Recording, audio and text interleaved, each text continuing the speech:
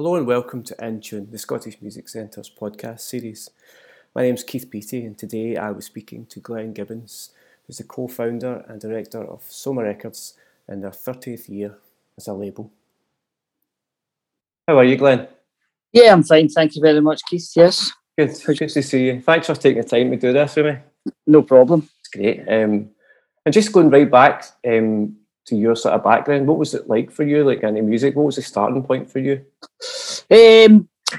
So when I left school a long time ago in the 80s, I worked in a record shop, Fop Records, in fact, when it was just it was basically a stall in the Courses Arcade.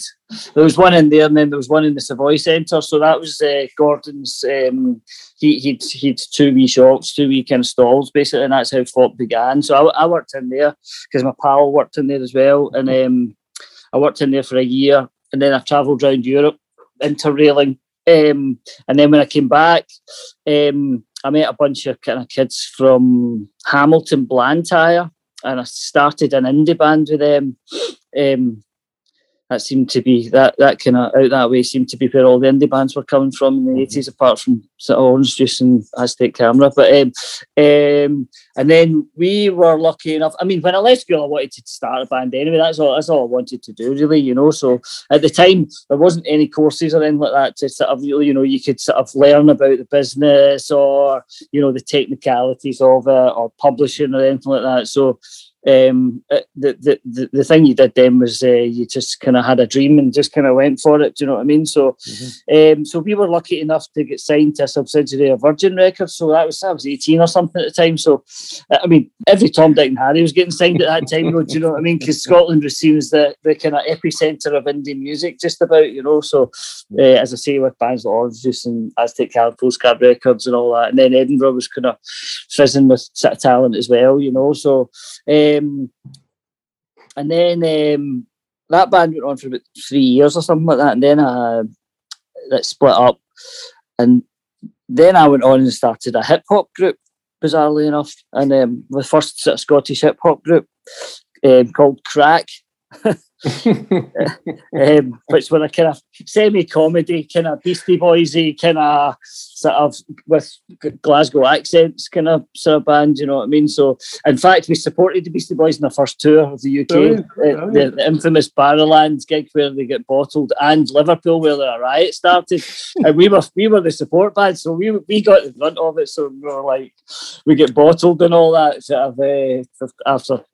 So it was chaos. So crazy times, basically, you know.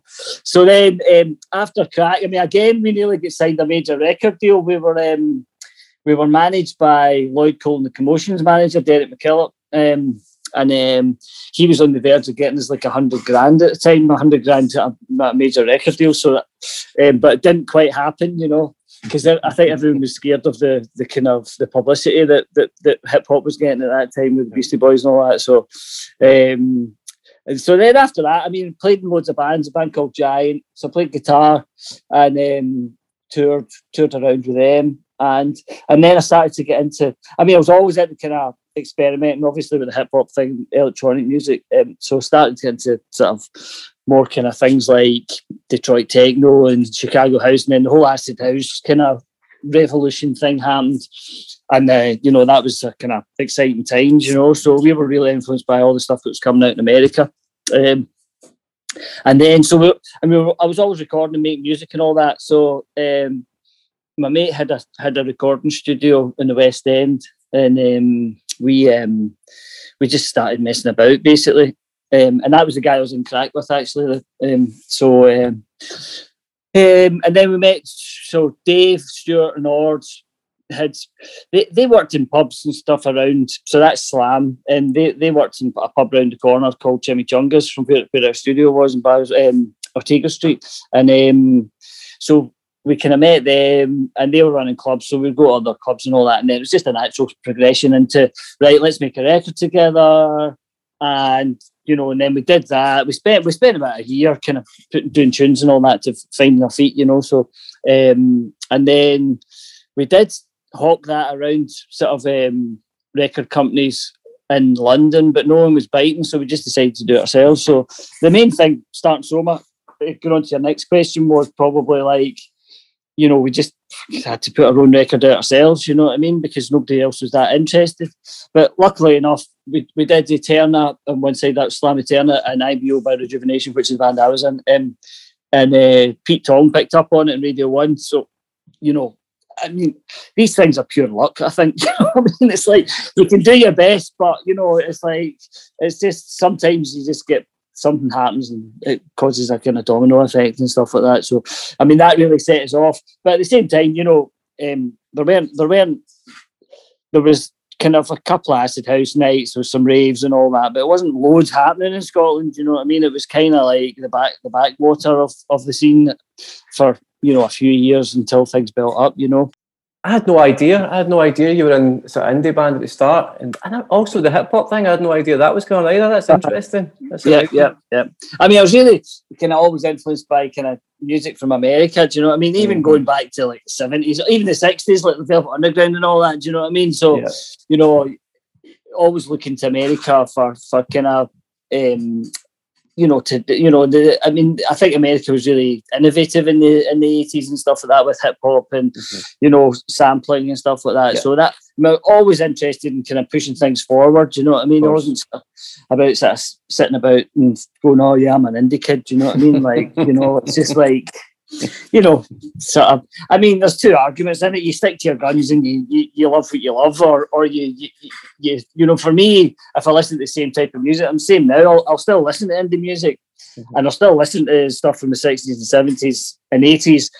But I'm also like pushing the boundaries forward now with, you know, the new productions that are coming out now, you know. So it's boring otherwise, you know what I mean? I think, you know, music's sort of wide range. I think most people are like that these days as well. I mean, you might get your kind of techno Nazis, but, you know, secretly they'll probably listen to a bit of ambient music when they're in the house, you know what I mean? Yeah. I think it's much easier now to sort of access it anyway, so I think that helps. Exactly, you know? Exactly. So you're on Spotify or whatever, and like you get the world at your fingertips. You know, you didn't have to go out and search through thousands of records like we used to do to try and find something that you really liked. You know. So that kind of happened organically then, Soma. It wasn't. You didn't just say like, we're going to set up a label today. That was it. You know, it just happened. No, it kind of happened slowly and organically. You know.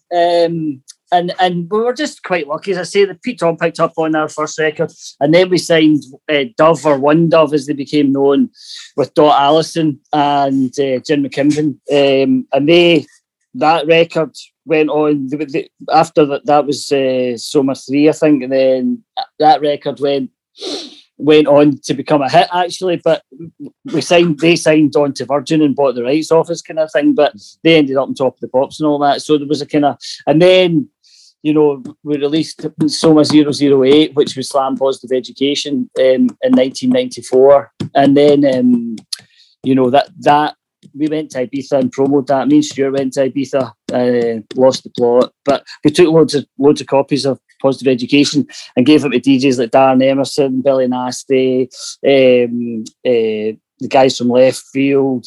And that year there was loads of mellow music, so Positive Education was quite banging. So they were all like, "This is brilliant." So they were playing it like 3 times in their set because everything else was really mellow. Do you know what I mean? So that really helped us with that record as well. And then that moved on to something later that I'll talk to you about. So, and the logo. Who did the logo for you? I love that logo.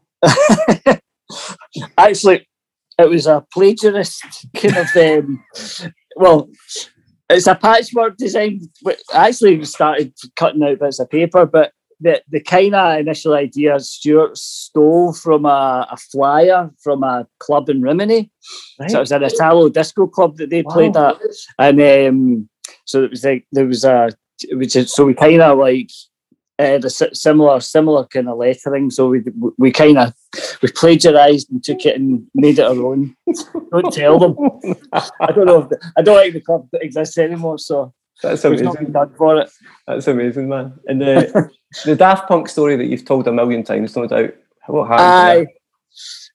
So we were playing. So Rejuvenation and Slam, who were the owners of the label at the time. I mean, it's just myself and Slam now, but we were playing at a festival outside Paris called Eurodance, and I think it was meant to be in the Disney kind of Euro Disney complex, but Right. I think Euro Disney got wind of it, and then we're like, well, wait, what is this? It's a kind of rave kind of thing. So they chucked that out, and then so the organisers had to find another field nearby to a farmer to let them use his fields to do the festival. So we did that, and then the next day we'd met a fanzine writer, and he said, look, I've got a couple of pals that are young guys that are making techno, and they would love to meet you. They love Positive Education, and they wanted to. So next day we went into Paris, and we went up to Montmartre, where Thomas Bangalter stayed, and we went up to this wee garret building up to the top floor, and they played as a wee Porta studio. So you remember the wee cassette, 4-track Porta studio things, and they pressed the button, and bam, came out two absolutely banging kind of raw techno tracks. I mean, at that point, Da Funk was just a kind of an idea in their heads, I think. So that was.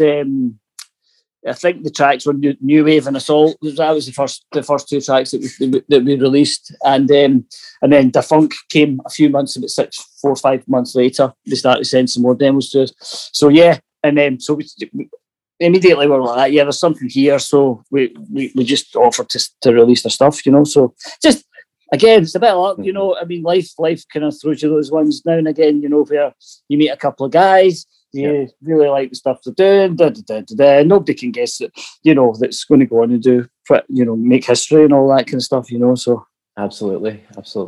What a exciting story about finding that. And for you, like, I'm always amazed that these labels, and even like, you know, agents and touring companies can do this stuff early on when there wasn't email. Like, was all this done by like phone and even fax and all that? Phone and fax, aye. In fact, bizarrely enough, and snail mail and carrier pigeon. Bizarrely enough, I was looking at some old contracts for somebody for an old artist recently, and it's all faxes and all that. It's signed contracts, fax. You know what I mean? So none of it was digitally. And I was looking at trying to find, because we've obviously got loads of contracts saved digitally, but this was like, you know, in the 90s sort of thing. Even then it was just kind of faxing it. Even you had computers, but it was like faxing was kind of still the thing, you know, to do the contracts. Imagine trying to organise a tour now like that, like, well, I know, using a fax and a phone, like, I know, mental, isn't it? I know.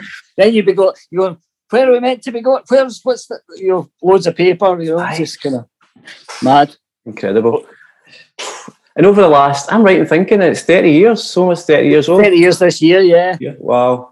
So in those 30 years, what are the biggest sort of milestones and learning things you've learned from it? Shouldn't have done it in the first place. No, I mean, you know, still learning new stuff every day. You know, it's like, you know, we've had to change our business model so many times with the things that have changed over the years, from, you know, the sort of digital download revolution, torrent sites, you know, things like, you know, the music industry wasn't prepared for Napster, LimeWire, SoulSeek, RapidShare and all that. Do you know what I mean? So, you know, that whole thing, I mean, there were innovative people trying to set up things like Spotify back then and Apple Music, you know, and but, you know, nobody quite had got it together, and they didn't have the finance to do it globally, you know. So, I mean, we were working with people that were trying to set stuff like that up in the UK. But, so yeah, from that to things like vinyl, because the bottom fell out of vinyl in the early 2000s when the whole kind of download thing happened. And then, you know, it's obviously come back. You know, people say, oh, it's, you know, vinyl's selling amazing and all that these days. But, you know, the reality is there's loads of small labels selling small amounts of vinyl. Do you know what I mean? And it doesn't really make a profit unless, you know, you need to still sell like 250 to 300 to break even kind of thing. I mean, back in the day, we were selling 10,000, 20,000. You know what I mean?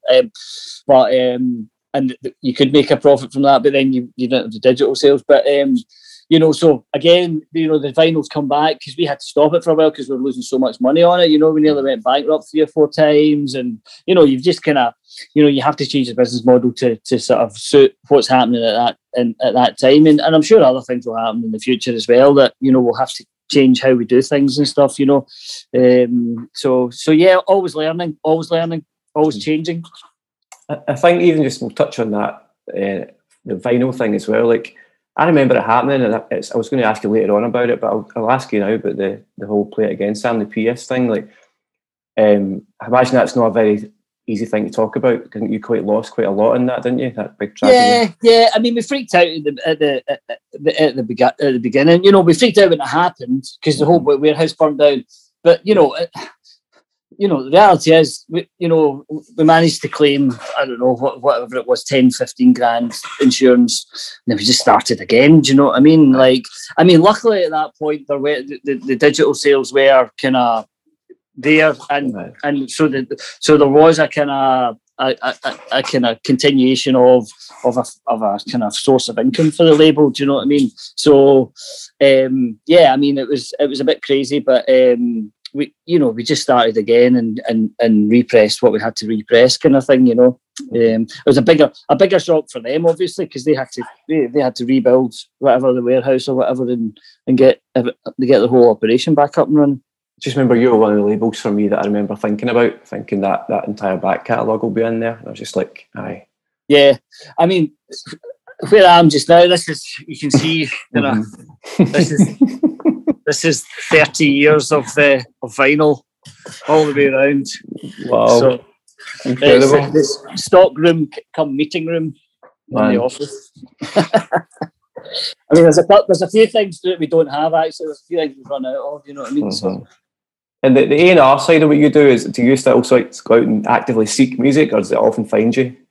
I mean, we actively go out, but I mean, we don't go out. I mean, the Slam guys are out DJing every weekend. Well, we're DJing out every weekend until COVID happened.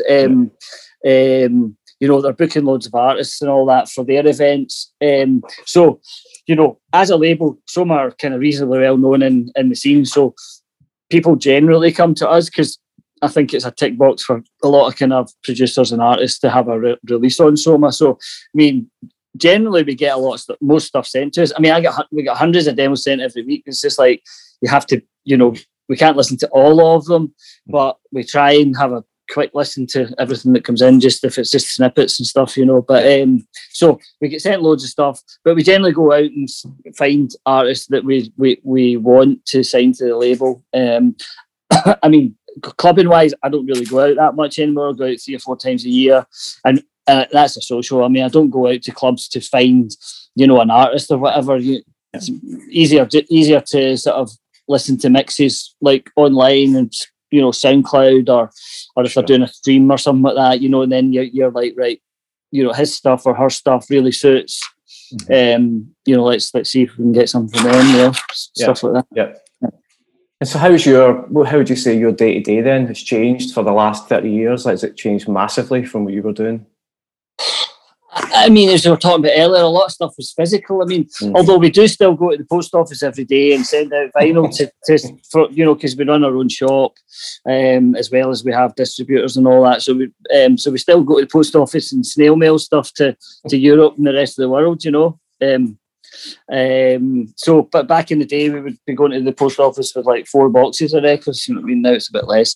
If you were sending out promos and all that, I mean, so the whole promo service it's a lot easier to do digitally, everything's a lot more organised. I think we run a really tight ship. We put a lot more sort of EPs and records out than we used to. Because there's so much more stuff out there as well. So many more people making music, and there's lots of really good stuff out there. Mm-hmm. We need to be really kind of. I think we've got a core kind of roster of about 50 artists, mm-hmm. And then we usually sign 3 or 4 new artists every year, maybe more than that. So there's loads. In fact, maybe signed about 15 new artists this year, just putting out lots of various artist EPs and stuff like that, so we're bringing you through new talent. I mean, things are a lot a lot more organised, but a lot busier, and there's a lot more releases, so. And there's more things, like I remember Summer School, Summer Radio. The Summer Radio idea is new to me. I never knew about that, but Summer School, I remember obviously being part of that through the Music Centre, and when it was in the Arches and when it moved to City Halls. Yeah. So how did that come about? Tell us how that all came about. I mean, it was just, I think there was a festival the first year that, it was a bit like ADE or kind of in the city. Was it in the city? I think it was. Did one in Glasgow? It was. I think it was Tony Wilson. And before they just had it in Manchester after that. But I think they used to go around the UK with it. So that year we decided to do some sort of event to lock in within the city. So it was just an idea of, having an event to encourage young people to get into the creative industries, not just music industry. At the time, that was our idea. So, I mean, whether it was graphics, video, even PR, music, lots of different elements to the music and to the creative industry. So it was just that idea, basically. So, we pulled that off. Then we ran it for a few years in the Arches, and then we did it. Did we do it 2 years in the City Halls? It was maybe one or 2 years in City Hall. Yeah. But then it fell away because the funding at the Arts Council kind of fell away. So, to do it, what it was, we don't make any money from it. So it was like it was almost a charity thing, and just sort of for the good of the scene, So, and then we brought it back 3-4 years ago now. And we've been doing it at SWG3. So, but we're specifically kind of aiming at people who want to get into the electronic music industry. So it's a bit tighter and a bit more defined. The whole remit of it. So and we did an online one this year. Sorry, the last one we did in March was online, which was really good actually, because we get people from all over the world kind of tuning in. So totally. That's what I know. It's stuff we've done online. I've noticed we get people from all over the world through Eventbrite as well. Yeah, it's good. Random people will join in. What's your thoughts on the sort of comparison between Detroit and Glasgow? One of the Stuart Cosgrove book I've read, and there's also another book talks about, it was Stuart that seemingly went over and interviewed the guys in Detroit who sort of not coined the phrase, but used the phrase techno, talking about Techno City. Like, what's your thought on the sort of industry? I know, man. I mean, I don't know. I think you could probably make a comparison with any kind of industrial city around the world. I mean, I used to think New York and Glasgow were quite similar. Do you know what I mean? Like old New York, not now corporate New York, if you know what I mean. Like maybe 60s and 70s and 80s New York, early 80s New York. And yeah, I mean, I think you could make that kind of comparison with any kind of industrial type city where the working classes, have only a few options to escape the drudgery of their existence. Do you know what I mean? So, and music and maybe acting or something like that is one of those few options. So, I think those are the similarities. But I mean, there are. The kind of the 18th and 19th century sandstone kind of buildings are quite similar in a way as well. So there's a kind of visual kind of similarity in that way as well. I haven't read Stuart's book, which I've been meaning to do for years, but I'll be interested because he's got lots of interesting things to say. It's good. And the other one I read was the Bob Stanley book, where they talk about techno and the Chicago house thing as well, and they talk about these things. And it was the idea that he was a journalist at the time, and over he talked to two guys who released the Techno City track, and the sort of phrase was coined there, seemingly. But it's interesting. There definitely was affinities, between the Detroit techno guys and Glasgow. Partly because we really got the music as well. I mean, Underground Resistance, etc. Just Glasgow, they'd play maybe London and then Glasgow, because the guys at Rub-a-Dub were so into UR and Glasgow was so into techno that they had a kind of communication with them, 1-to-1. So it wasn't, you didn't go through agents and all that sort of stuff. So they definitely had, there was an affinity there, Yeah. And the last year has obviously been challenging for days. How's it sort of affected your running a business and COVID? How's that affected you? Yeah, I mean, obviously everyone's kind of working from home mostly, but, we're getting back into the office now. We had to kind of cut the releases back to about 50%, we just couldn't sort of do what we do, everyone being at home and all that and being part-time or whatever, it's just kind of like, but, things are picking up again. We're just kind of, we've been lucky we've lost quite a lot of kind of download sales through kind of Beatport and things like that because DJs aren't going out and DJing at the weekends, and that would be a kind of a good source of our income because DJs would always want to refresh their sets. But luckily, with things like Spotify, people are sitting at home listening to more music, so there's been a wee uptick on that. So we've lost some and made some, but it's kind of like you just soldier on. We've managed to kind of continue. We've not had to lay anybody off from the company, and we're kind of looking forward now. So brilliant. Well, clearly resilient. If it's 30 years you've been rocking, do you know what I mean? I know. Absolutely amazing. Stubborn. Yeah, aye. And if there's a couple of tunes then, if you were summing it up, I know a horrible question, if you were summing up the label for 30 years, but if you had to pick, what would you pick? It's a tough one, that. I mean, obviously the classics like Slam, Positive Education, was a big record for us, and it still continues to be. I mean, it's been remixed so many times, or re-released so many times. Do you know what I mean? I mean, obviously Daft Punk, Da Funk, which kind of catapulted our kind of label into the kind of general kind of public, But things like, we don't just do kind of banging techno stuff. We've got, a Detroit artist called Deep Chord, and his stuff is like really kind of, I mean, dub techno is a kind of phrase that people kind of describe it, but it's very kind of cerebral, kind of ambient techno. So I mean, his stuff's really important to us. Like Hash Bar Remnants album that we released is a big one for us, and he's got such a fan base that he just, his fans, they'll buy every format. They'll buy the digital, the vinyl, the CD, just to have it. So that's a handy artist to have on your label, True, that's true. And any other artists we should look out for over the next year or so? I mean, we've just signed a Russian artist called Nemesis. He's had one EP out with us, really interesting stuff. And his second EP is coming out in July. So, with a remix from Vril, sort of, who's an artist that I really, really like. So, that's a kind of one that I think people should look out for. It's getting lots of press and lots of people are talking about it. So, and we've got a few big projects coming at the end of the year. One from Slam, one from Rebecca, and possibly an album next year from Deep Chord as well. So we've got lots of big projects on the sort of bubble. So plenty of stuff to kind of look out for. Listen, Glenn, thank you so much for taking the time to have a chat with me today. No problem, Keith. It's been great catching up with you. Thank you very much.